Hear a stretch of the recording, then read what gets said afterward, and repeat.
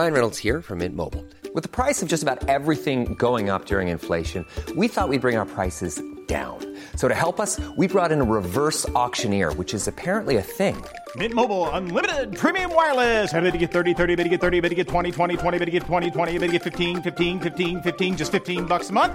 Sold! Give it a try at mintmobile.com/switch. $45 up front for 3 months plus taxes and fees. Promo rate for new customers for limited time. Unlimited more than 40 gigabytes per month. Slows full terms at mintmobile.com. Hey, it's Danny Pellegrino from Everything Iconic. Ready to upgrade your style game without blowing your budget? Check out Quince. They've got all the good stuff, shirts and polos, activewear, and fine leather goods, all at 50 to 80% less than other high-end brands. And the best part? They're all about safe, ethical, and responsible manufacturing. Get that luxury vibe without the luxury price tag. Hit up quince.com/upgrade for free shipping and 365-day returns on your next order. That's quince.com/upgrade. Millions of people have lost weight with personalized plans from Noom. Like Evan, who can't stand salads and still lost 50 pounds. Salads generally for most people are the easy button, right? For me, that wasn't an option. I never really was a salad guy. That's just not who I am. But Noom worked for me. Get your personalized plan today at Noom.com. Real Noom user compensated to provide their story. In 4 weeks, the typical Noom user can expect to lose 1 to 2 pounds per week. Individual results may vary. ویوزیک یک شبکه اجتماعی برای شنیدن موسیقی و پادکسته. با ویوزیک میتونید به صورت کاملا رایگان و بدون دیدن هیچ تبلیغی به محتوای صوتی دلخواهتون گوش کنید. توی این اپلیکیشن میتونید اصلا صفحه شخصی خودتون رو بسازید، صفحه هنرمندان و پادکست های مورد علاقتون رو هم دنبال کنید. هر موسیقی یا پادکستی هم که دوست داشتید بردارید اونجا با دیگران به اشتراک بذارید. اگه خودتون هم دستی بر آتش دارید موسیقی یا پادکست تولید میکنید، میتونید توی این اپلیکیشن ویوزیک بارگذاری کنید و از این راه منبع درآمدی هم برای خودتون درست کنید. یکی از جذابترین بخش‌های اپلیکیشن ویوزیک رادیوئه. توی بخش رادیو به 10 کانال رادیویی دسترسی خواهید داشت که یکی از اونها هم به طور اختصاصی به پادکست ها تعلق داره. با هر سلیقه‌ای که هستید میتونید از محتوای جدید و گلچین شده لذت ببرید. 24 ساعت هم هست. اگه اهل پادکست هم هستید که هستید، یه صفحه جداگونه برای پادکست ها وجود داره که اگه روی آیکون پادکست در نوار بالای اپلیکیشن بزنید، میتونید با جدیدترین و پرشنونده ترین پادکست های فارسی اونجا آشنا بشید. اپلیکیشن ویوزیک در حال حاضر از کافه بازار و گوگل پلی و آی اپس قابل دانلوده و همچنین از داخل سایت music.ir میتونید به محتوای اپلیکیشن دسترسی پیدا کنید. لینکش رو توی توضیحات اپیزود هم میذارم.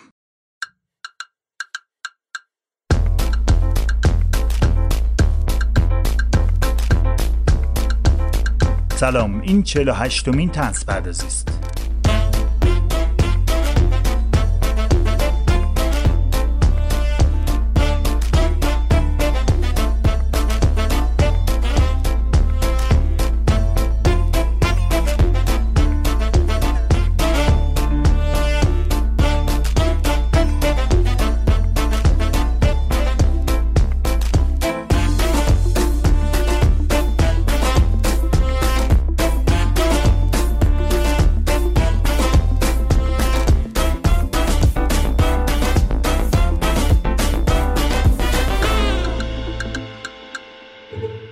طنز پردازی پادکستی درباره طنزه. درباره طنز هم معناش روشنه، درباره طنز. یعنی قرار نیست کسی رو بخندونه، ولی چیز خنده‌داری بود چشم میگیم بخندید. طنز پردازی یه حالت شهر فرنگ‌توری از همه رنگ‌توری هم داره. توی این اپیزود دیگه اند شهر فرنگه، انتهای از همه رنگه. ویژه برنامه نوروزی پادکست طنز پردازی است و به نیت 7 سین از 7 تا پادکست کاردرست فارسی دعوت کردم تا 7 تا روایت از نوروز بگن. نوروز دیگه ما مهمونی گرفتیم. خب تم مهمونی چیه؟ برنامه پارتی چیه؟ نوروز یه جشن 3000 ساله ایرانیه، بلکه بیشتر. ما قراره بریم 100 سال پیش ببینیم مردم تهران یا همون تهرون اون موقعا توی نوروز چه کارا می‌کردن. یا اینقدر هم ببینیم الان چه کارا می‌کنیم، چیا تغییر کرده، چیا بدتر شده، چیا همونجور سر جاش آریایی مونده. سال 1301 مردم تهرون موقع عید دیدنی مثل همین الان میگفتن 100 سال به از این سالها. 100 سال به این سالها نیست اصلش، 100 سال به از این سالها. اینطوری نگید آسمون به زمین میاد. البته تهرانی‌ها توی لهجهشون میگفتن 100 سال بی از این سالا. برای اینکه بریم تهران 100 سال پیش رو ببینیم، دست به دومن 2 مرحوم جنت مکان شدم که 2 کتاب ارزشمند درباره فرهنگ عامه تهران قدیم نوشتند. با چشم خودشون دیدن و با شیرینی هرچه تمامتر برامون روایت کردن. آقایان جعفر شهری و مرتضی احمدی.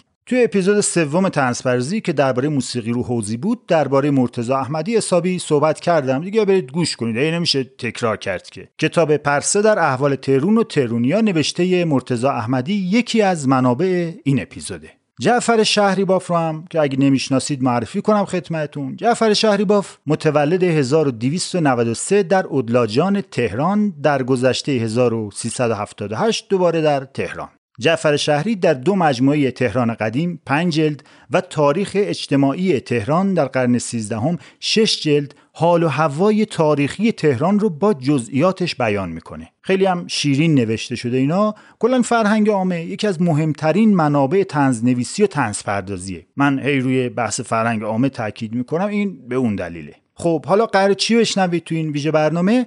اولی که 5 جلد و 6 جلد و 11 تا با مرتضی احمدی سرجم میکنه 12 جلد که لحظاتی هم اگه فکر کردی من نشستم 12 جلد کتاب هر کدوم اینقدر خوندم چه آدم باسواد و درست حسابی هستم، همین چند لحظه هم که اینطور فکر کردید خیلی خوشحال شدم. ولی خب نه، این کتاب ها رو مریم حاجی بنده عضو تحریریه پادکست طنزپردازی خونده و خلاصه برداری کرده و بعد بازنویسی کردم و در اختیار پادکسترهای مهمان گذاشتم. پس در این ویژه برنامه نوروزی صدای 7 تا پادکستر رو یه جا خواهید شنید و از آداب و رسوم عید و قبل و بعد از عید خواهید شنید. شهر فرنگ دیگه از همه رنگه.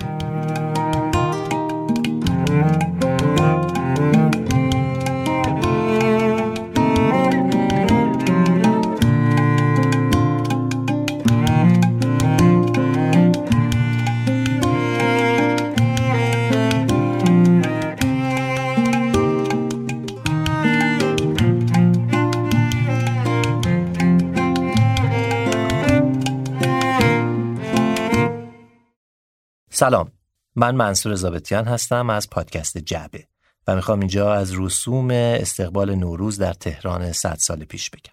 از شروع اسفند کم کم ذوق عید نوروز در دل اغنیا و غم و غصه‌اش در دل فقرا می‌نشست. جنب و جوش و داد و ستد به راه بود و مردم دنبال تهیه وسایل عید می‌افتادند. چند تا تیکه رو حتما باید می‌خریدند. کفش و کلاه برای مردها، چون معتقد بودند دوست به کلاهشون نگاه میکنه چون چشم در چشم میشن، و دشمن به کفششون چون همیشه سرشو پایین میندازه. نگاری به این سر و پا خیلی زیاد مهم نبوده.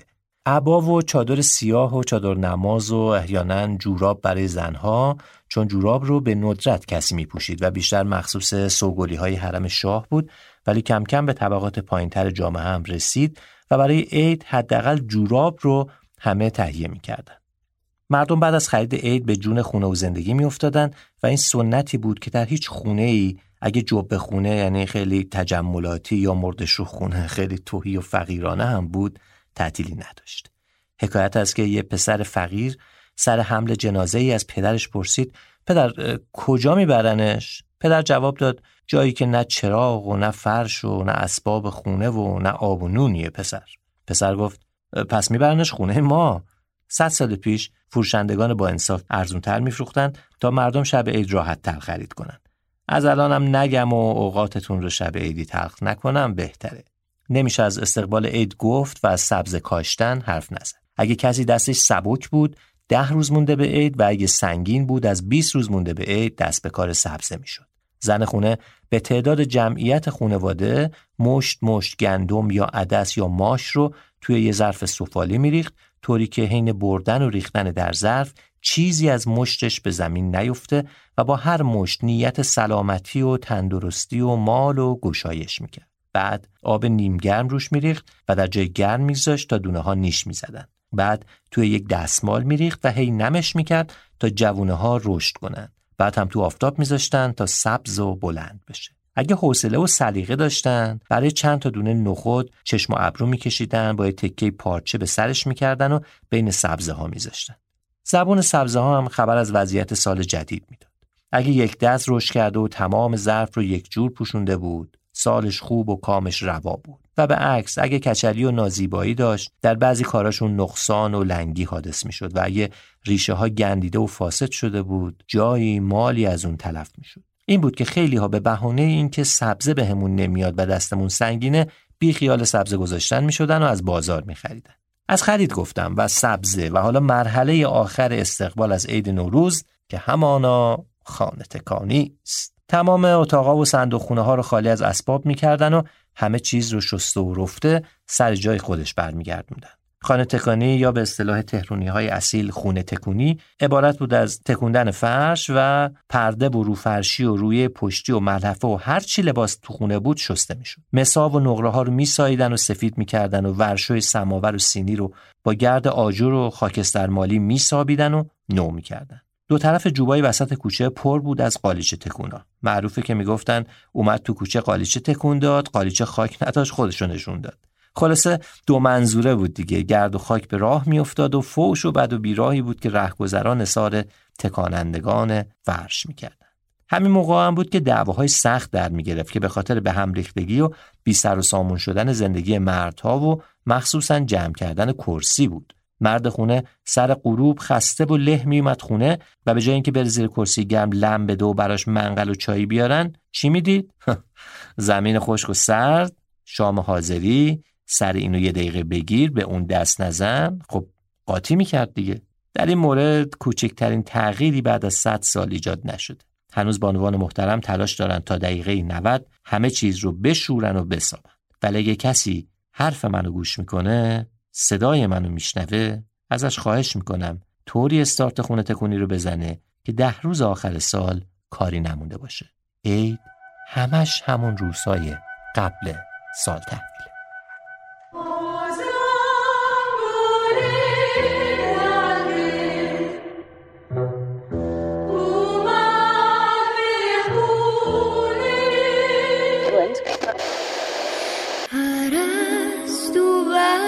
گشته لونه می سازه، لونه شو گوشه ایوون می سازه، بیا گل ریحون دارم دیگه نوروز تو راهه. سلام، بنفشه طاهریان هستم. پادکست چای با بنفشه. میخوام براتون از چهارشنبه سوری در تهران قدیم بگم. 1-2 روز مونده به شب چهارشنبه سوری، آبهای مونده توی حوض و حوضچه ها رو خالی و عوض میکردن. نه اینکه همینطور مفتی آب رو ول کنن که بره پی کارش. نه، اول زنا ظروف دم دستی و هر چیز کثیف و شستنی بود مثل لباس و خصوصا لباس زیر رو داخل هم شسته و آب میکشیدن و روی بند پهن میکردن. به نیت نزدیکی خانواده هم این لباسا رو از بغل به هم گره میزدن. بعد کمی سرکه و زغال داخل حوض و حوضچه ها میریختن که آب سیاه بشه. بعدم آب سیاه ها رو به نیت بیرون ریختن سیاهی، ترشی و چرکدلی از کانون گرم خانواده به جوی کوچه میریختن. آب تازه هم که میخواستن پر کنن، اول یکم حبه نبات یا حبه قند توش مینداختن. کسی هم تا در رفتن توپ سال نو اومدن عمو نوروز حق دست زدن به آب رو نداشت. این از آب حوض. بعدش نوبت خریدن اسباب بزک زنا و کوزه مخصوص چهارشنبه سوری بود که هر کدوم وقت و آداب داشت. از صبح تا بلند شدن اذان ظهر زمان خرید اسباب بزکی بود که رنگ سفیدی و سرخی و رنگای روشن داشته باشه. بعد از اذان میرفتن سراغ خریدن چیزایی که میل به تیرگی و سیاهی داشته باشه، مثل سرمه و حنا و وسمه، سرخاب تبریز، سفیداب ملایر، رنگ و روناس شیراز، وسمه و حنای کاشان از برندهای شناخته شده بودن. سرمه رو هم اکثرا خودشون از مغز بادام، مغز قلم گاو و سنگ سرمه قزوین تهیه می‌کردن. سرخابو تا 40 روز باید در شعاع طلوع خورشید میذاشتن که درخشانتر بشه. سفیداب و زیر فرش دم در میذاشتن که خوب پا بخوره، نرمتر بشه، بهتر روی صورت بخوابه. بزک شب چهارشنبه سوری از واجبات امور بود. آرایش 7 قلم از جمله آرایشای همین شب بوده. میگفتن بزک کردن توی این شب عزیز چهره رو تا آخر سال منور میکنه. حالا هم فرقی نکرده والا. خرید اسباب بزک سال نو سر جاشه. فقط شکر پروردگار عمل آوری و پاکوبیدن لازم نداره. حالا شب عید سالنای آرایش جای سوزن انداختن ندارن. نزدیک غروب چهارشنبه سوری وقت کوزه شکنی بوده. کوزه کهنه‌ای رو از شن و خاکروبه خونه پر می‌کردن و میگفتن دور کردم چشم دشمن رو کور کردم. بعد نزدیک غروب از ناقارخانه میدان ارک، همین میدون 15 خرداد فعلی، پرتش می‌کردن پایین، با این باور که هر چی ناراحتی و دلتنگی و نحسی بود با این خرده‌های کوزه و دونه‌های شن پخش و پلا میشه، میره پی کارش. ما بعد 100 سال از اون تاریخ از اول اسفند هر لحظه تو کوچه و خیابون منتظر صداهای 100 برابر بدتر از ترکیدن کوزه ایم. کم مونده پلیس اعلام کنه هموطن بدون کلاه کاسکت و زره بیرون نرو. والا عصر چهارشنبه سوری فقط به قصد خودکشی میشه رفت تو کوچه. 100 سال پیش به جای ترقه در کردن چی داشتیم؟ بت سوزوندن، از روی آتیش پریدن، زردی من است و سرخی تو از من. اینا آداب شب چهارشنبه سوری بود که باهاش فالم میگرفتن. مثلا اگه آتیش بته یه نفر دیرتر از بقیه خاموش میشد، تعبیرش این بود که به خواسته و مرادش میرسه. اگه موقع پریدن از روی آتیش میافتاد وسطش، معناش این بود که به نعمت میرسید. نعمت آخه احتمالاً اون نعمت مرگ بوده، چون وقتی یه ذره آتیش پر شالتو بگیره میگن دشمن بهت غلبه کرده، چطور وقتی بیفتی داخل آتیش نعمته؟ مگه میشه؟ به نظرم یه خورده اینجاش منطقش میلنگه. یه دم کارشون این بود که فالگوش وایسن. اینا سرنوشت سال آیندهشونو اینطوری معلوم میکردن. چطوری؟ مثلا اینا پشت یه دیوار وایستاده بودن یا پشت در خونشون، گوش میدادن تا سر و کله کسی پیدا بشه.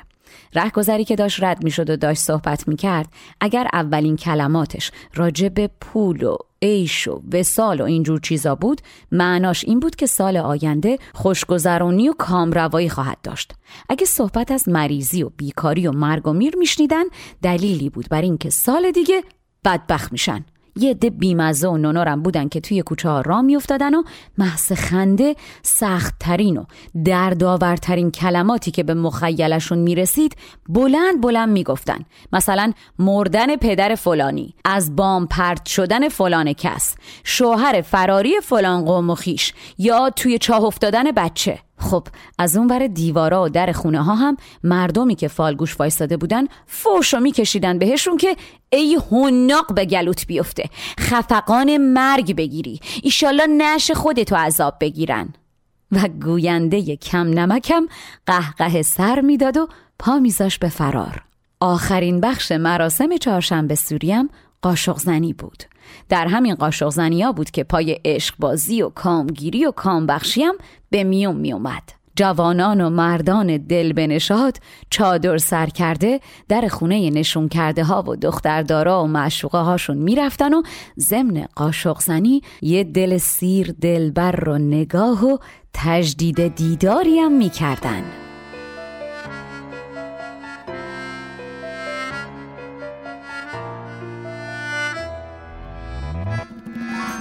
شنیدی یا نه میگمت جانم، میگمت بابا میگمت مرزی کربلا رفته.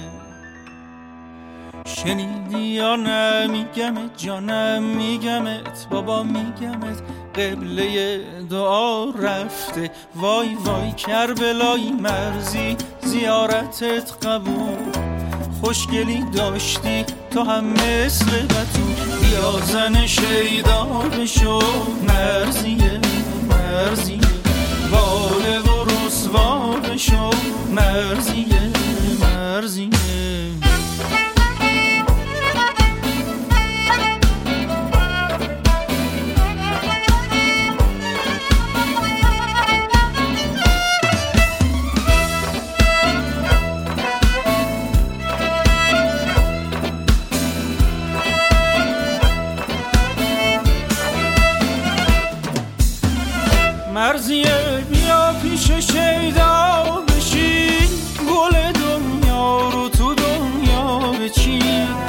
وقتی میخندی دلم وا میشه. مرزیه اینو توی چشمام ببین، یا زن شیدار بشو. مرزیه باله و رسوا بشو. مرزیه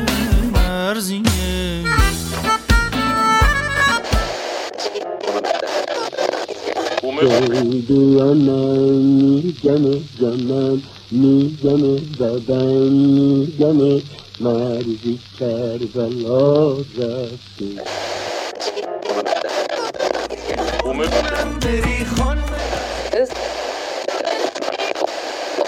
سلام علیکم. روزبه استیفایی هستم، سازنده پادکست چیروک. میخوام براتون یه کوچولو از 7 سین و افسانه تحویل سال و قصه عمو نوروز بگم.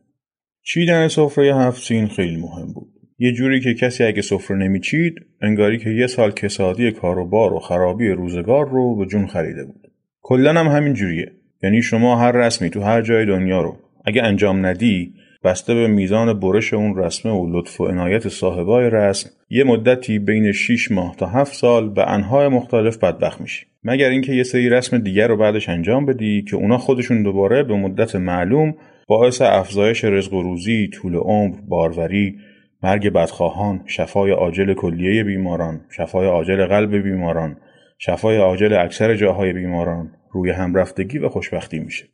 کلاً هم زندگی همینه. آدمیزاد خاریه در مسیر باد. اساساً ارتباطی بین اینکه شما چی کار میکنی و اینکه چی سرت میاد وجود نداره. سرنوشت انسان وابسته به جهت قرارگیری اجسام روی سطوح مختلف، سکسکه یا عطسه کردن حین گفتن یه حرف، ماه تولد، رد شدن کلاغ و گربه یا سایر اتفاقات تصادفی و طبیعی دیگه است. توجه میکنی؟ انسان اساساً نه تنها خودش وسیله است که حتی وسیله هاشم وسیله است. بله. عرض شود که اساس سفره 7 سین این 7 سینه. یه مقداری سیر، یه تنگی سرکه، یه ذره سماق، یه کاسه سمنو، یه بشقابی سبزه، یه تنالبکی سنجد، یه چند تا هم سیب. اطرافش هم یه مقدار آردونون میذاشتن واسه برکتش و آین شمدون و یه کاسه آب که توش یه تخم مرغ نپخته مینداختن و معتقد بودن لحظه تحویل سال که بشه تخم مرغ تو آب تکون میخوره و معلوم میشه که عید شده. حالا شما ممکنه که بگین که چه کاریه و چرا پس مثلا از ساعت استفاده نمی‌کردن. در اینجا ضمن عرض تبریک به شما بابت این نکته سنجی ظریف و دقیق و ماشاءالله و احسنت به جهت این هوش سرشار، باید بگم که اون موقع متاسفانه باتری هنوز اختراع نشده بوده. این بوده که مردم نمیتونستن از ساعتاشون استفاده کنن. قدما معتقد بودن که سال وقتی تحویل میشه که دنیا از یه شاخ گاو میفته رو یه شاخ دیگه‌اش. اینجوری بوده که میگفتن که زیر دنیا، یعنی دنیا رو دیدین زیرش، اون زیر دنیا یه دریای خیلی بزرگیه. بعد تو این دریاه یه ماهی خیلی بزرگی هست در حد نهنگ خیلی بزرگ. یه گاو خیلی بزرگی هم رو پشت این نهنگه ایستاده. بعد دنیا بین 2 شاخ این گاو است. سر سال تحویل که میشه این گاوه مثلا یه تکونی میده به کلش، اینو از این شاخ میندازه رو اون شاخ. همین هم میشه دیگه که اون تخم مرغه یا حالا نارنجه که تو آب بود تکون میخوره. حالا شما اگه که بازم میخواستی فضولی کنی و مثلا میگفتی همون اون دریاهه که اون نهنگه و گاو و اینا توشن، خود اون دریاه کجاست؟ یعنی مثلا اون دریاه خودش رو چیه؟ اول خب بهت توضیح میدادن که اون دریاه دیگه هست همینجوری تا ته هست. ولی اگه باز خیلی اصرار میکردی که آقا نمیشه که اینجوری، یا مثلا اگه اینجوری بود که خب میگفتیم همین خود دنیا تا ته هست دیگه گاو و نهنگ و اینا نمیخواست، اون موقع با استفاده از ابزارهای اصیل تربیتی که ریشه در سنت‌های ما هم دارند مسئله رو به طور کامل برات حل میکردن. توی پرانتز عرض کنم که عده‌ای از دانشمندان و اندیشمندان بر این باورند که غرض از این افسانه این بوده که بنیاد جهان بر آب است و منظور از گاو و شاخ گاو هم این بوده که سر و کار مردم جهان با زور است و خود گاو هم زیر پای محکمی ندارد و روی ماهی ایستاده که خودش در دریای شناور است که خود آن دریا هم رو هواست و کلن هیچی به هیچی. از دیگر دستاوردهای این دانشمندان میتوان به تشخیص منظور حافظ و سعدی و مولانا از شراب و زلف یار و مغبچه و شاهد نام برد. خلاصه که ملت دور سفره 7 سین می‌نشستن زل می‌زدن به این کاسه آب که ببینن این نارنج یا تخم مرغ کی تکون می‌خوره. که یعنی خب سال تحویل میشد و عید و همه سریعا اقدام میکردن به ماچ و بوسه و اینا. یکی دیگه از اعتقادات این بود که شما میتونی موقع تحویل سال این طبیعت مزاجت رو عوض کنی. یعنی مثلا اگه سرد گرمش کنی یا اگه گرم سردش کنی یا از اینجور چیزا. واسه همینم بعضیا هر دو مدل خوراکی رو سر سفره میذاشتن. مثلا شیر و ماست واسه سرد کردن مزاج یا توت و مویز و اینا واسه گرم کردنش. خلاصه که سردی و گرمی به تعادل سر سفره بود. افسانه عمو نوروز و ننه پیرزن هم بود که میگفتن عمو نوروز پیرمردیه کلاه گنبدی و قباپوش و شال به کمر که عاشق ننه پیرزنه و از اون اول دنیا تا حالا این عاشق و معشوق به همدیگه نرسیدن. از اول سال تا آخرش ننه پیرزن مشغول رفت و روب و خونه تکونی و بند انداختن و زیر ابرو برداشتن و بزک دوزک به عشق این که عمو نوروز سر سال تحویل میاد بدیدنش. از اونور عمو نوروز هم کل سال رو آلاخون والاخون کوه و در و دشت و دمنه که خونه ننه پیرزن پیدا کنه. دم عید که میشه عمو نوروز میرسه به خونه ننه پیرزن و میره تو، ولی میبینه زن بیچاره از خستگی و چشم انتظاری خوابش برده. اینم به تریج قباش بر میخوره و قهر میکنه و میذاره میره. فقط یه نشونی از خودش میذاره که پیرزن بیچاره که بیدار شد بفهمه این اینجا بوده. ننه پیرزن هم که بیدار میشه شستش خبردار میشه که چی شده و فغان و نالش عالمگیر میشه و شیون میکنه. حالا میگن اگر بعد سال تحویل آسمون قرنبه شد این صدای شیون ننه پیرزنه. اگه باد و خاک بلند شد واسه اینه که داره خاک تو سر خودش میریزه. اگر هم بارون اومد یعنی خودش انداخته تو دریا. تا اینکه بالاخره کم کم آرومش میگیره و برمیگرده سر عقل خودش و باز میشینه به چیتان پیتان چشم انتظار سال دیگه. همون اندیشمندان معتقدن که این نتیجه اخلاقی این داستان اینه که خفتگان راه طلب هرگز به مراد نمیرسن. امروزه بعد صدها سال بی از اون سالها و با اختراع باتری اکثرا برای تشخیص لحظه تحویل سال به تلویزیون مراجعه میکنن و تغییرات اقلیمی و کاهش ناملایمات جوی ضمن آفتابی نگه داشتن خیلی از سال تحویل ها اندیشمندان رو به این نتیجه رسونده که ننه پیرزن و عمو نوروز قضیه رو به هر شکل بین خودشون حل کردن و احتمالاً عید رو در سواحل نیلگون یکی از جاهایی که بشه مشغول استفاده از آفتاب عالمتاب نوروزی هستن. اصلی ترین بخش باقی مونده از سنت ها و باورهای نوروز علاوه بر 7 سین نقش گاو در زندگی بشر معاصره که همچنان به قوت خودش باقیه و متوالیاً به منصه ظهور میرسه. بهار آمد سوار آمد به مرکب نوروز خورشید تابان یوهو خوشم که عمر دی سر آمده رنجم بگرفته پایان یوهو بیا که خوش کنم دلم به روی تو شادم کن در این نوبهارا دور سرما رفته غم به یک جا رفته پا بکوبی یارو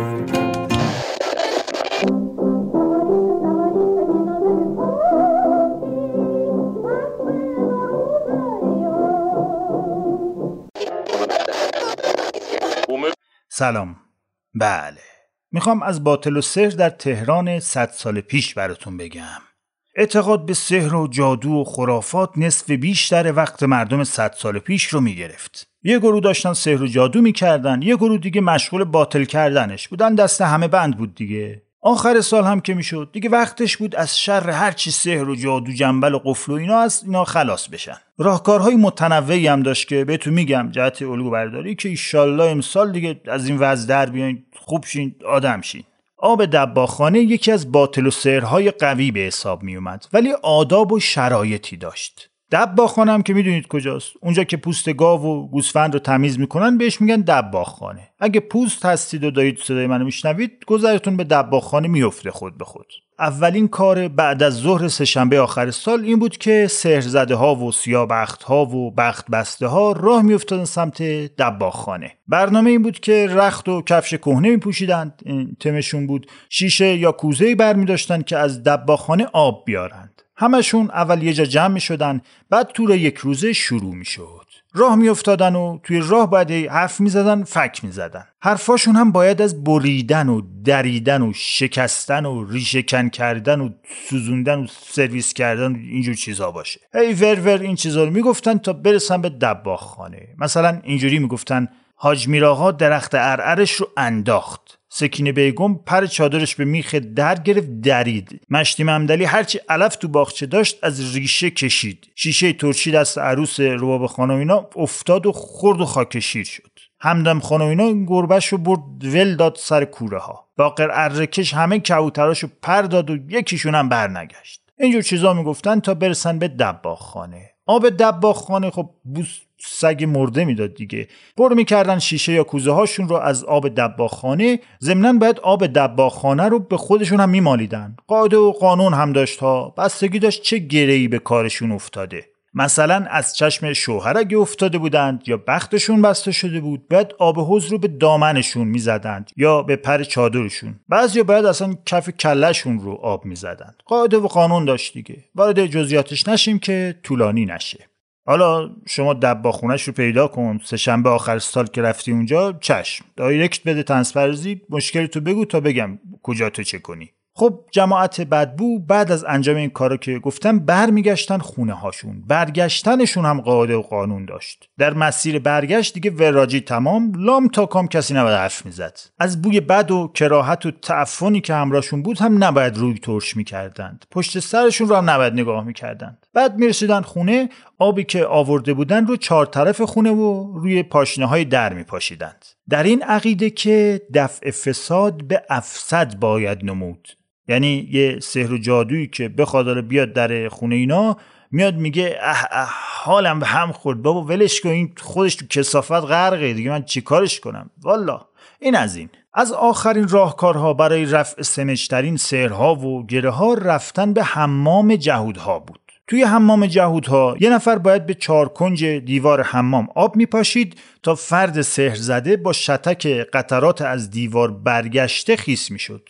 یعنی آب بپاشن میخوره به دیوار برگرده این خیس بشه. بعدش خشک نکرده لباس میپوشید و همجور برمیگشت خونه.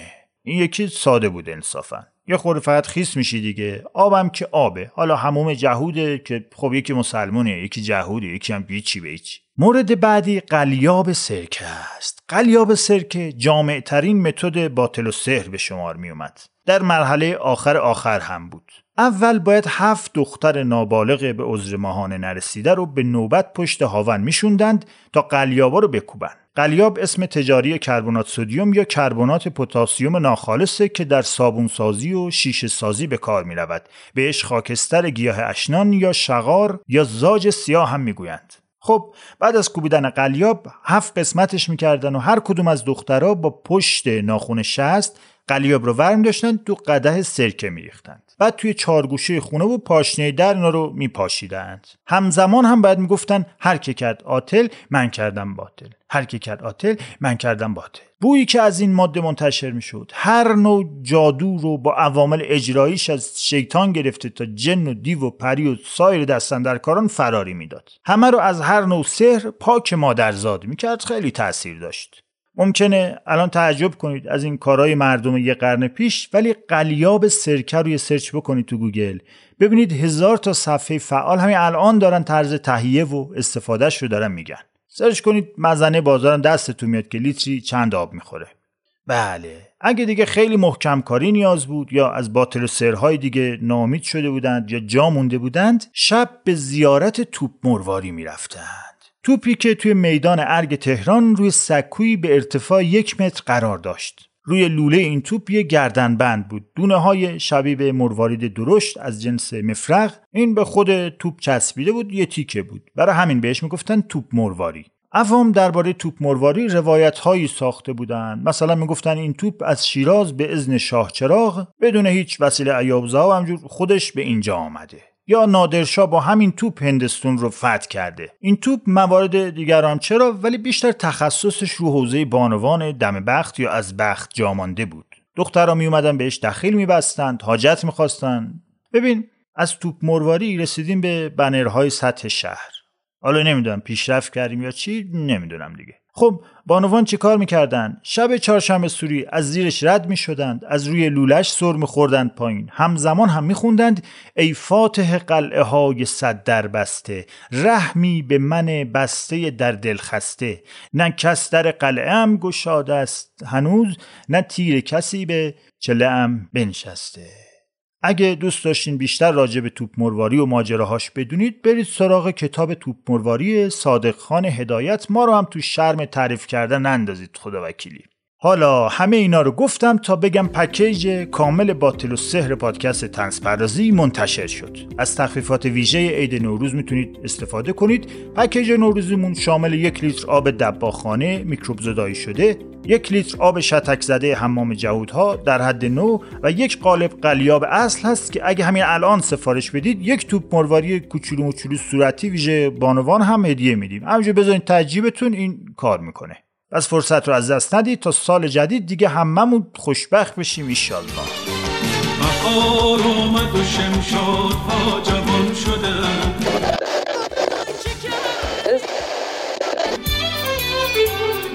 سمنو آی سمنو مال افزین، سمنو مال پای افزین، سمنو سمنو آی سمنو مال افزین، سمنو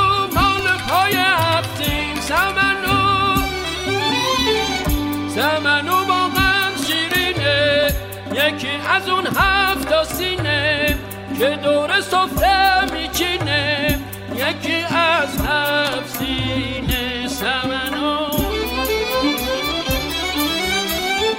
سمنو آن سمنو مال 7 سین، سمنو مال پای 7 سین، سمنو.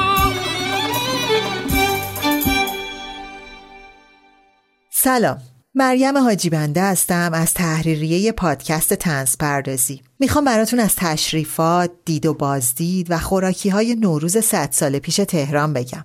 یه شب مونده به سال تحویل رو میگفتن شب علفه. در این شب باید علف پلو میخوردن، مثل سبزی پلو که البته با کوکوی سبزی و سیر تازه و ماهی دودی همراه باشه. میگفتن پلوی علفدار دل و زنده و احشا رو تازه میکنه و نشاط میاره. ندید بدیدا و تازه به دورون رسیده ها هم برای خودنمایی آشغالای سبزی و کله ماهی رو کنار در خونه هاشون میریختن، یه طوری که همه ببینن. یه جورایی مثل استوری گذاشتن بوده در زمان خودش. شب سال نو، یعنی اولین شب بعد از تحویل سال، شب خوردن رشته پلو بود که سر رشته کارها دستشون بیاد. مخصوصا اگه خرمای مفصل هم لاش بذارن با تزیین کشمش و پیاز داغ، برای اینکه سستی و ضعف برنج رو گرمی خرما و کشمش بگیره. اگه مرد و سرپرست خانواده رشته کسب و کار از دستش در رفته بود، اولین بشقاب رشته پلو رو برای اون میکشیدن. اگه کسی بی پول بود، رشته خشک شده پلو رو تو کیسه پولش مینداختن. اگه دختری بختش بسته شده بود و تو خونه مونده بود، زیر دیگ اجاق پلو رو اون باید روشن میکرد. موقع کشیدن باید در دیگ اون برمی داشت. یه دستوری هم برای محکم کاری بود که برو و برگرد نداشت و اون این که موقع کشیدن پلو دختر از خونه بره بیرون در بزنه. مادر یا مادر بزرگش بشقاب رشته پلو رو بدن دستش، همونجا تو کوچه بشینه پلو رو بخوره و بعد بیاد تو. خب احتمالاً کسی هم که دنبال دختر پدر مادر دار و آفتاب مهتاب ندیده بوده، باید همون موقع شب سر شام می اومده تو کوچه که موجودی محل رو کاملاً چک کنه. بالاخره یه گشایشی حاصل می شده.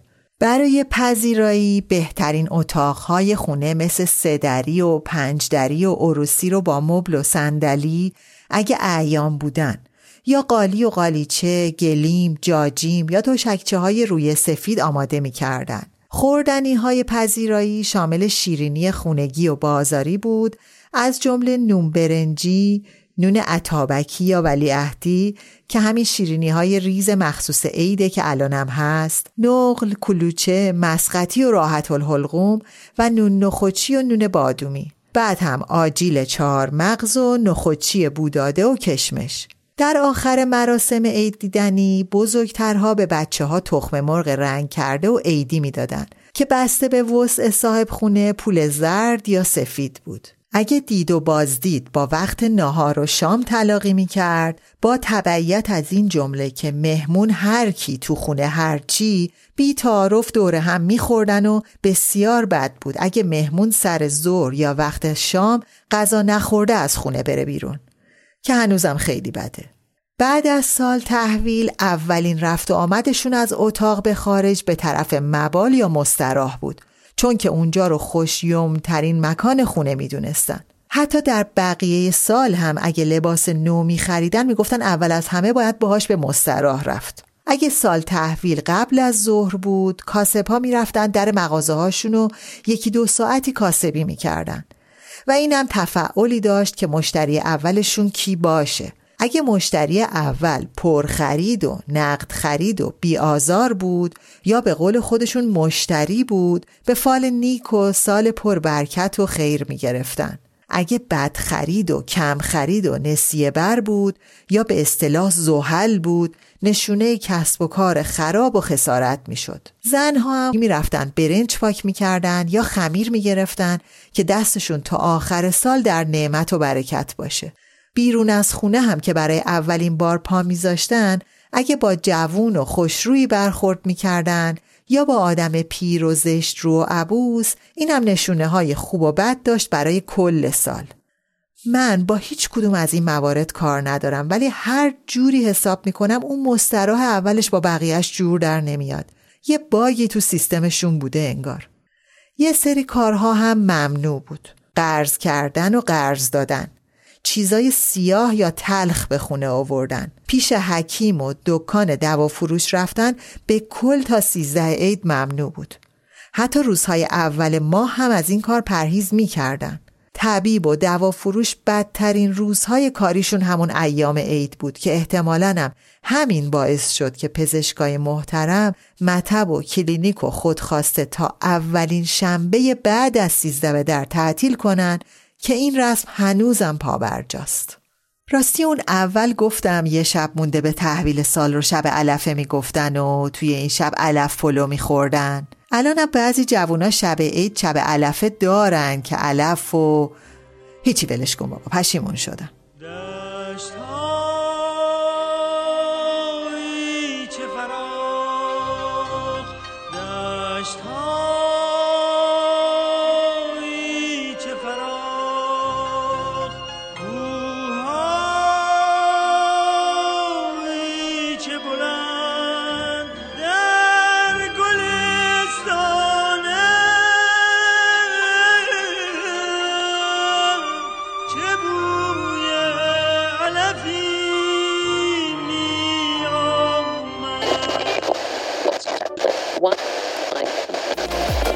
بزن بیرون ببین فصلای سالو، بهار و تیر و مردادش مهم نیست، پر از زیبایی ذات طبیعت، تگرگ و باد و بورانش مهم نیست. برو از کوچه های شب گذر کن، ببین تنهایی هم دنیایی داره، خدا هم راه شب گردای تنهاست، محاله که تو رو تنها بذاره.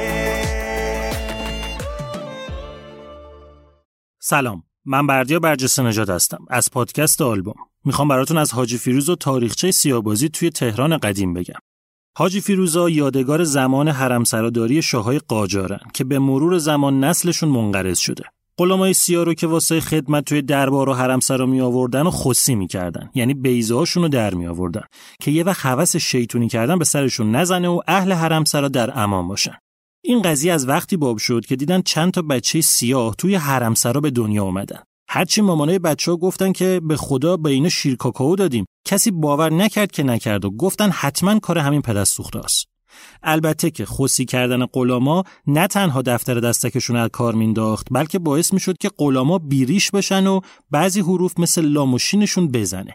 آخرای دوره قاجار حرمسراها رو منحل کردن و کسایی که توشون کار میکردن بی سر و سامون و آواره شدن. جامعه نمیتونست باشون کنار بیاد. سر قضیه بیمویی صورتشون و نداشتن مخرج درست واسه ادای بعضی از حروف همه مسخرهشون میکردن طفلیا رو، تا اینکه لوتیای دنبک زن و مطربای روحوزی و دورگرد دیدن تفاوت اینا میتونه هم جذاب باشه، همین که پول توش در بیاد و اینطوری شد که غلامای سیاه خصی شده وارد صنعت سرگرمی اون موقع شدن.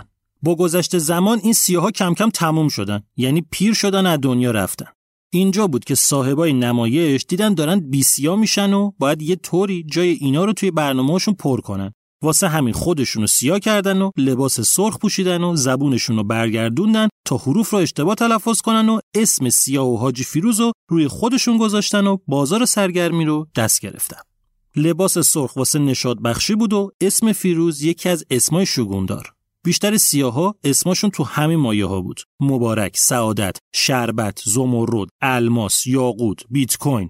این که بهشون حاجی میگفتنم واسه این بود که با ارباباشون رفته بودن حج، یعنی اکثرشون واقعا حاجی بودن.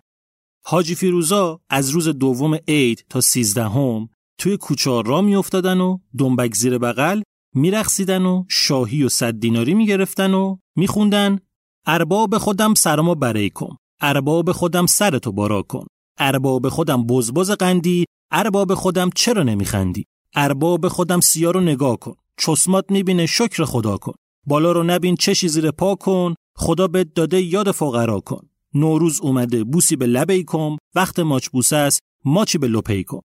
قضیه همینطوری رفت جلو تا یه روز سیاه یه دسته‌ای مریض شد. سردسته مجبور شد به جاش یه نفر آدم نابلد رو بیاره. هر چی طرف با این تمرین کرد این حالیش نمیشد چی به چیه.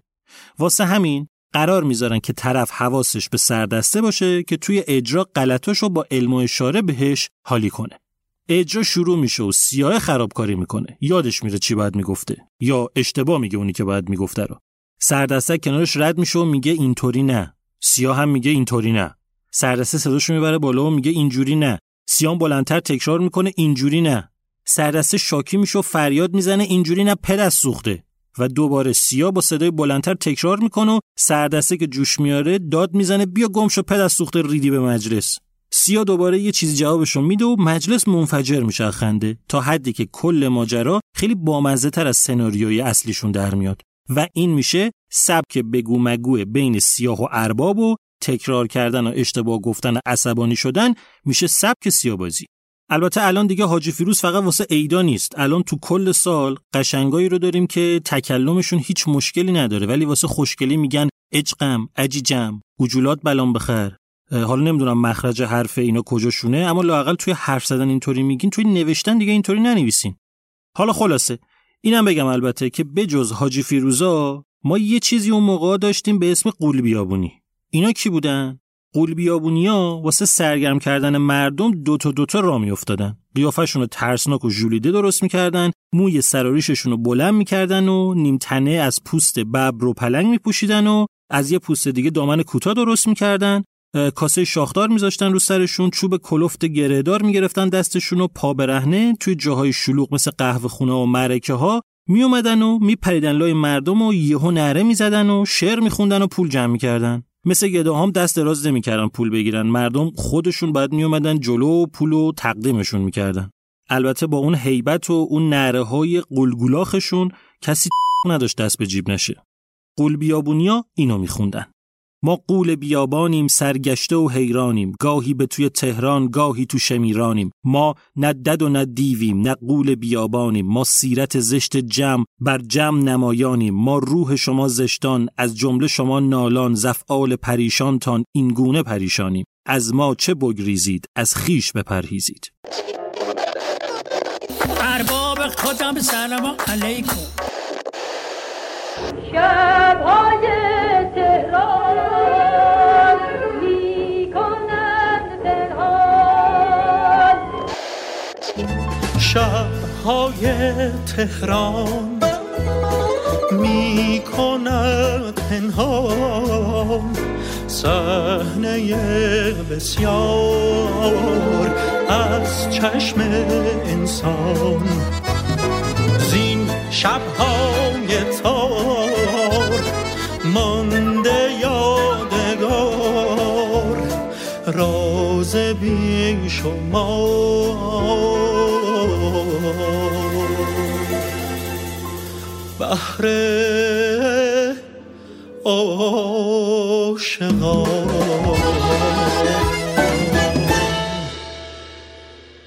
سلام، محسن پوررمضانی هستم از پادکست کتابگرد. میخوام امروز یکم از 13 به در 100 سال پیش براتون بگم. 100 سال پیش عدد قشنگی و محبوب خاص و عام عدد 12 بود. تعداد ماه‌های سال 12 بود. حضرت یعقوب 12 تا بچه داشت و حواریون مسیح هم 12 نفر بودن. جفتیش هم میشد 12. البته این آخری ربطی به اون موقع ها نداشت، ولی اینجا میارمش که جاش بین بقیه 12 قشنگا خالی نباشه. این وسط یه سری از مردم برای 13 حرف در آوردن و بهش برچسب نحسی زدن، قضاوتش کردن و جنبش نب 13 رو راه انداختن. تو هیچ مهمونی و دور همی راهش ندادن و گفتن تو هر خونه‌ای که 13 توش باشه پاشون رو نمیذارن. واسه همین توی عید وقتی نوبت روز 13 میشد، صاحب خونه دست 13 رو میگرفت و میبردش بیرون، یه جایی دور از خونه رهاش میکرد. اسم این کار رو گذاشته بودن 13 به در کردن. این مراسم به شکل‌های مختلفی انجام میشد. بعضیا اهل می درصد بالا و دستساز بودن. میگفتن این کار مردونه است. بدون زن و بچه راه میافتادن سمت طبیعت و یه خلوتی پیدا میکردن و از دوستشون میخواستن که هی هی هی هی می بریزه تا بتونن شادمانه 13 رو به در کنن و فرزند و اهل و عیال هم توی خونه پیک پیک پیک شادی حل میکردن و حسرت به دل میموندن. گروه های دیگه بسته به دوز تعصبی که داشتن یکی از این 3 کار رو انجام میدادن. گروه اول جهان با من برقص. این گروه دوز تعصبشون خیلی پایین بود. با همه ندار بودن. مطرب و دیجی رو می آوردن خونه و میگفتن 4 دیواری اختیاری. مشکلی هم نداشتن که کی داره وسط میرقصه، کی موهاش معلومه، کی موهاشو قایم کرده، کی موهاشو عروسکی شونه کرده. کلا درگیر ظواهر دنیا نبودن. تو حال زندگی میکردن و مهمونها رو میفرستادن اتاق خواب. احتمالاً سردر خونهشون هم یه تابلو زده بودن که هر که در این سرا درآید راهش دهید و از موهایش مپرسید. گروه دوم چشمان کاملا بسته. این گروه 3 دوز واکسن غیرت زده بودن و چش نداشتن کسی نگاهش به اهل و عیال بیفته. از سر کوچه مطرب کرایه می‌کردن و چشم‌های مطرب رو می‌بستن. برای اینکه کار از محکم کاری عیب نکنه و وسط اجرای یه دفعه چشم‌بند شل نشه، مطرب‌ها پشت به جمعیت ساز می‌زدن. بعضی از مطرب‌ها خودشون یه دستمال سیاه هم داشتن که برای چشم‌بند ازش استفاده می‌کردن و اصلاً تبدیل شده بود به یکی از ابزار کارشون. البته بچه رقاص‌ها استثنا بودن و معاف از چشم بستن. اون موقع‌ها هنوز فروید به دنیا نیامده بود تا بهشون در مورد رشد جنسی کودک و عقده اودیپ و الکترا توضیح بده. گروه سوم جدایی مطرب از ناموس. این گروه از مطرب‌های لوتی دورگرد استفاده می‌کردن. به جای بستن چشم منظره رو خراب می‌کردن و بین مطرب و زنها پرده می‌کشیدن. احتمالاً ایده اولیه سایه بازی رو همین مطرب‌ها با تماشای پرده کشف کردن. به جز این 3 گروه بعضی ها هم اعتقادی به می و مطرب و دود و دم و بیدار نشستن تا دیر وقت نداشتن. زندگی ساده و سالمی داشتن. موقع خرید پلاستیک نمی گرفتن و زباله هاشون رو خشک می کردن. این گروه پیاده یا با دوچرخه و الاغ از خونه می رفتن بیرون. سبزه هاشون رو گره می زدن و مینداختن توی جالیزها و رودهای اطراف. البته نسل‌های جدیدشون دیگه سبزه رو توی رود نمیندازن و باهاش کوکو سبزی یا کمپوست درست میکنن. اما در مورد مکانهای 13 به در بیشتر بیرون شهر بود. هر جا که آب و باغ و سبزه و تک درختی بود، مردم می نشستن و بساط کاهوس کنجبین رو برپا می کردن. برخلاف امروز که مکان یه عامل محدود کننده برای تفریح‌های سالمه، توی قدیم به وفور یافت می شد. در مورد غذای 13 به در هم گفته شده که غذا رو به 2 شکل می پختن. یا از شب قبل بار می ذاشتن و آماده با خودشون می بردن، یا وسایل پخت و پز رو می بردن به دامان طبیعت و همونجا جوج می زدن. دم پختک باقالا و آش رشته تو لیست محبوب ترین غذاهای 13 به در بوده. احتمالاً یه دسته سومی هم وجود داشته که غذا رو از شب قبل می پختن و بعد از اینکه توی دامان طبیعت می خوردن باز گشنشون می شده و همونجا یه پرس جوجه اضافه هم می زدن. البته بجز داداشم کس دیگه‌ای توی این گروه نبوده و به همین دلیل توی آمار رسمی هم آورده نشده. سبزه گره زدن یکی از رسم‌های مهم 13 به در بوده که همه دخترها و زنها با عشق و علاقه انجام میدادن. اما به نظر میرسه مردها توی قدیم هیچ آرزویی نداشتن. همون می درصد بالا رو که میزدن راضی بودن. برای سبزه گره زدن باید ساقه 2 تا علف یا سبزه رو 7 بار بدون اینکه پاره بشه به هم گره بزنید و نیت کنید. اون موقع‌ها حریم شخصی و این داستانا وجود نداشته. نیت‌ها رو باید با صدای بلند میگفتید. بعضی از نیت‌ها خیلی محبوب و پرکاربرد بوده و اگه خودتون نیت خلاقانه‌ای نداشتید میتونستید از این نیت‌ها استفاده کنید. موقع گفتن نیت‌ها هم سعی می‌کردن از آرایه‌های ادبی استفاده کنن که وقتی بقیه میشنون بگن واو. چه خفن. برای مثال چند تا از نیت‌های معروف رو اینجا براتون میگم. نیت مادر بزرگا این شکلی بوده: سبزی تو از من، زردی من از تو. نیت دخترای کم حوصله و عملگرا: سبزه و سبز بختی، یه شوهر دست به نقدی. نیت دختر دم بخت و آینده بین: 13 به در سال دگر، خونه شوهر بچه به بغل. نیت زنهای هوودار: 13 به در سال دگر، مردم ببر هووم در به در. البته یه نسخه طولانی تر یا به قول غربی ها extended edition هم داشته: 13 به در سال دگر، کنار شوهر همراه پسر، پهلوی دختر دردم دوا، کامم روا، هووم طلاق، دستش چلاق. تو تمام این مدت هم استرس زیادی داشتن که مبادا سبز پاره بشه، چون در این صورت آرزوشون برآورده نمی شده و 13 به در سال دگر، نبود شوهر همراه هوو، میخوره لبو، مرد بی حیا میره پاتایا. بعضی از بچه زرنگ‌های اون زمان به جای اینکه از نحسی 13 به در فرار کنن، سعی میکردن از آب کره بگیرن و از این نحسی برای تسویه حساب با دشمناشون استفاده میکردن. یه چیزی تو مایه‌های استفاده از جادوی سیاه توی هری پاتر بوده. برای این کار باید قلیون رو 6 روز پشت سر هم بدون اینکه آبش رو عوض کنن چاق میکردن و میکشیدن. روز هفتم رو یه جوری تنظیم میکردن که بیفته به 13 به در. قلیون رو با خودشون میبردن توی طبیعت و همینطور که قل قل قل قل میکشیدن نیت میکردن که مثلا شربت علی از مادر عباس جدا بشه. بعد دود رو حلقه‌ای بیرون میدادن. موقع برگشت آب قلیون رو جلوی خونه طرف خالی میکردن. دامبلدور هم نمیتونه برای این جادوی سیاهکاری بکنه. یه کار دیگه ای هم که میکردن این بود که 2 تا سوسک سیاه رو سرخاب سفیداب میکردن و اسم کسایی که میخواستن از هم جدا بشن رو میذاشتن روی سوسکا. مثلا یه سوسکه میشد آرشیدا، اون یکی میشد آدرینا. بعدش نزدیکای غروب سوسکا رو از پشت به هم میبستن و مینداختن توی خونه طرف. البته این رو هم بگم اینا برای اون زمان بوده. خواهشاً این کارها رو توی خونه انجام ندید. الان خانواده‌ها شاکی میشن که بچه ما پادکست شما رو گوش داده رفته سوسک سیاه هموم رو با رژ لب مایع بورژوا قرمز کرده. لطفاً سوسکا رو آرایش نکنید. همینطوری طبیعی هم به هم ببندید و بندازید خونه آرشیدا، اینا جواب میده. اصلا هر چیزی طبیعیش قشنگتره. آفرین. بیشترین کاربرد 13 به در اما همون شادی و گشت و گذار و دید زدن بوده. گل اومد، بهار اومد، میرم به صحرا، عاشق صحراییم، بی نصیب و تنها، دلبر مه پیکر گردن بلورم. عید اومد، بهار اومد، من از تو دورم.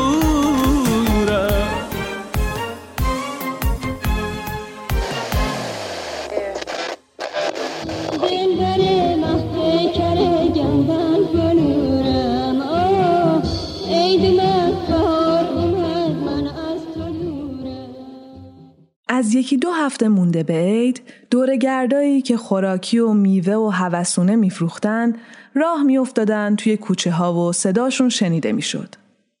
آی گلپونه، نعناپونه، نوبر بهار گلپونه، آقا رو میخوای توی خونه، خانومو میخوای خیابونه. آی تازه دارم بادوم، خوشمزه دارم بادوم، با مزه دارم بادوم، سیری شایی بادوم، نوبرونه به بربادوم. آی گیلان گیلان گوجه، مال برقان گوجه، سبز درشت گوجه، مال خود رشت گوجه، چاشنی خورشت گوجه. آی شنگ تازه، سبزی صحرایی، قازیاقی، والک کوهی، ترشک و شورک. آی سبزی صحرایی، سیرک و پنجه الاغ. آی گاو زبون تازه. آی بستنی، آی بستنی، نوبر بهار بستنی، باب دل یار بستنی، قند و گلاب بستنی. آی طعم و مزه داره، جیگر تو حال میاره. مردم دل به هوس هم که 1 سال پونه تازه و چاقال بادوم و بستنی نخورده بودن، چقدر مگه میتونستن مقاومت کنن؟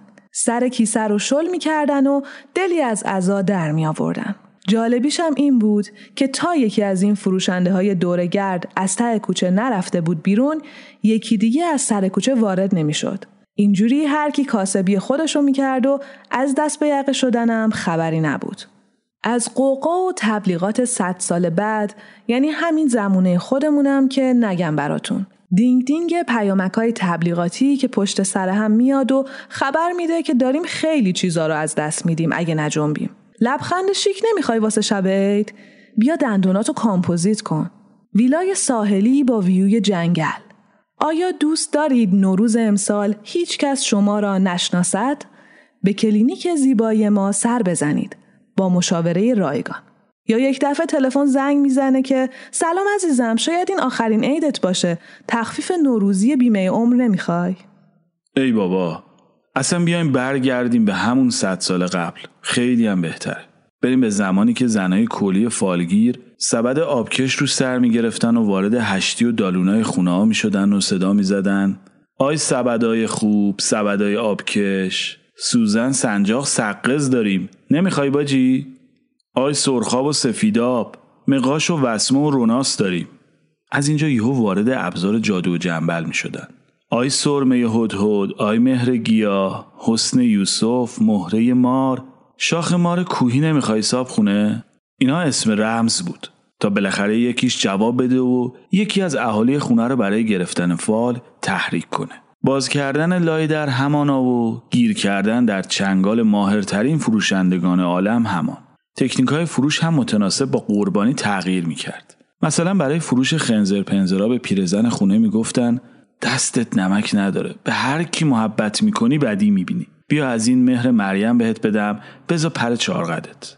یا به جوونترا میگفتن بیا مهر گیاه بهت بدم جوون، به هر کی بدی از عشقت دیوونه میشه. هر کدوم از خاک و ریگا و دونه گیاها یه کاربردی داشت، همه هم پوچ و الکی. مردم هم که از اینجا مونده و از اونجا رونده، برای بستن زبون، دفع چشم زخم و سفید بختی، برای جلب محبت به هر چیزی متوسل می شدن. به هر حال سال داشت نو می شد و هر کی از هر راهی که می تونست دلش می خواست حال و احوالش رو دگرگون کنه.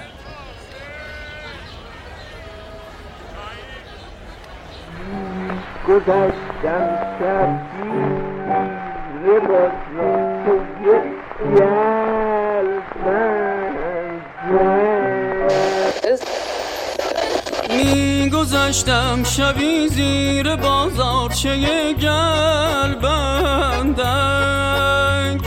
می گذشتم شبی زیر بازارچه گلبندک، یارو داشت داد میزد آی داداش سیبای قندک، یارو داشت داد میزد آی داداش سیبای قندک.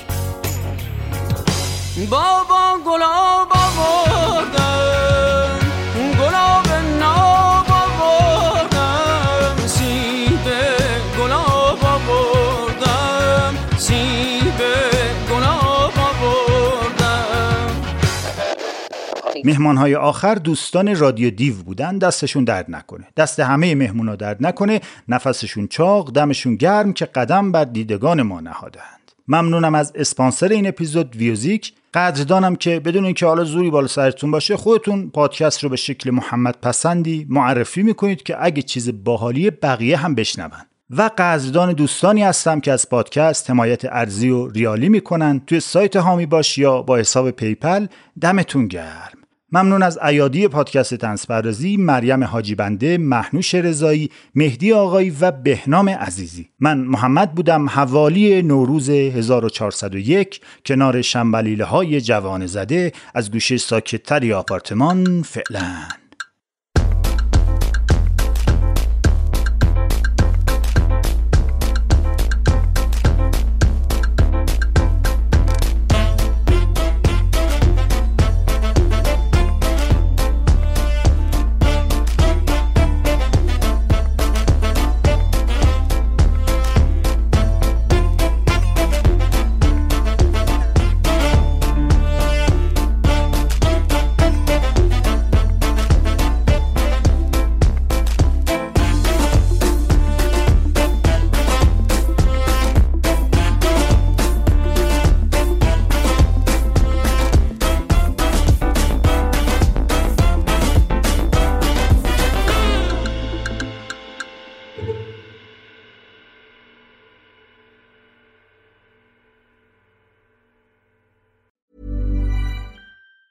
Hi, I'm Daniel, founder of Pretty Litter. Did you know cats tend to hide symptoms of sickness and pain? I learned this the hard way after losing my cat, Gingy. So I created Pretty Litter, a health monitoring litter that helps detect early signs of illness by changing colors, saving you money and potentially your cat's life. Pretty Litter is veterinarian developed, and it's the easiest way to keep tabs on your fur baby's health right at home. Go to prettylitter.com and use code ACAST for 20% off your first order and a free cat toy. Terms and conditions apply. See site for details. Imagine the softest sheets you've ever felt. Now imagine them getting even softer over time. That's what you'll feel with Boll & Branch's organic cotton sheets. In a recent customer survey, 96% replied that Boll & Branch sheets get softer with every wash. Start getting your best night's sleep in these sheets that get softer and softer for years to come. Try their sheets with a 30-night guarantee. Plus, get 15% off your first order at bollandbranch.com. Code BUTTERY. Exclusions apply. See site for details.